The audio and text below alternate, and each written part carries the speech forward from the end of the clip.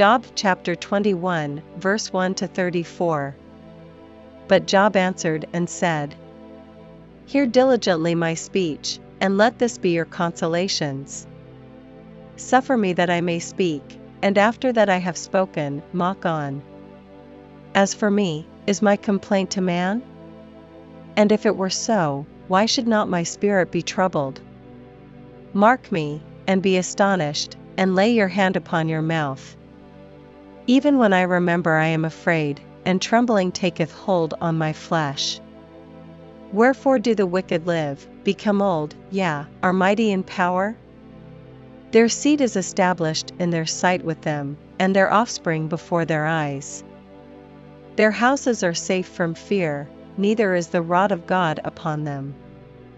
Their bull gendereth, and faileth not, their cow calveth, and casteth not her calf. They send forth their little ones like a flock, and their children dance. They take the timbrel and harp, and rejoice at the sound of the organ. They spend their days in wealth, and in a moment go down to the grave. Therefore they say unto God, Depart from us, for we desire not the knowledge of thy ways. What is the Almighty, that we should serve him? And what profit should we have, if we pray unto him? Lo, their good is not in their hand, the counsel of the wicked is far from me. How oft is the candle of the wicked put out? And how oft cometh their destruction upon them? God distributeth sorrows in his anger. They are as stubble before the wind, and as chaff that the storm carrieth away. God layeth up his iniquity for his children, he rewardeth him, and he shall know it. His eyes shall see his destruction, and he shall drink of the wrath of the Almighty. For what pleasure hath he in his house after him, when the number of his months is cut off in the midst? Shall any teach God knowledge? Seeing he judgeth those that are high. One dieth in his full strength, being wholly at ease and quiet. His breasts are full of milk, and his bones are moistened with marrow.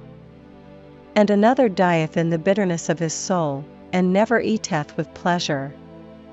They shall lie down alike in the dust, and the worms shall cover them.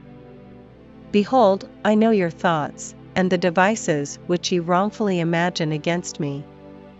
For ye say, Where is the house of the prince? And where are the dwelling places of the wicked? Have ye not asked them that go by the way? And do ye not know their tokens? That the wicked is reserved to the day of destruction? They shall be brought forth to the day of wrath. Who shall declare his way to his face? And who shall repay him what he hath done? Yet shall he be brought to the grave, and shall remain in the tomb. The clods of the valley shall be sweet unto him, and every man shall draw after him, as there are innumerable before him. How then comfort ye me in vain, seeing in your answers there remaineth falsehood?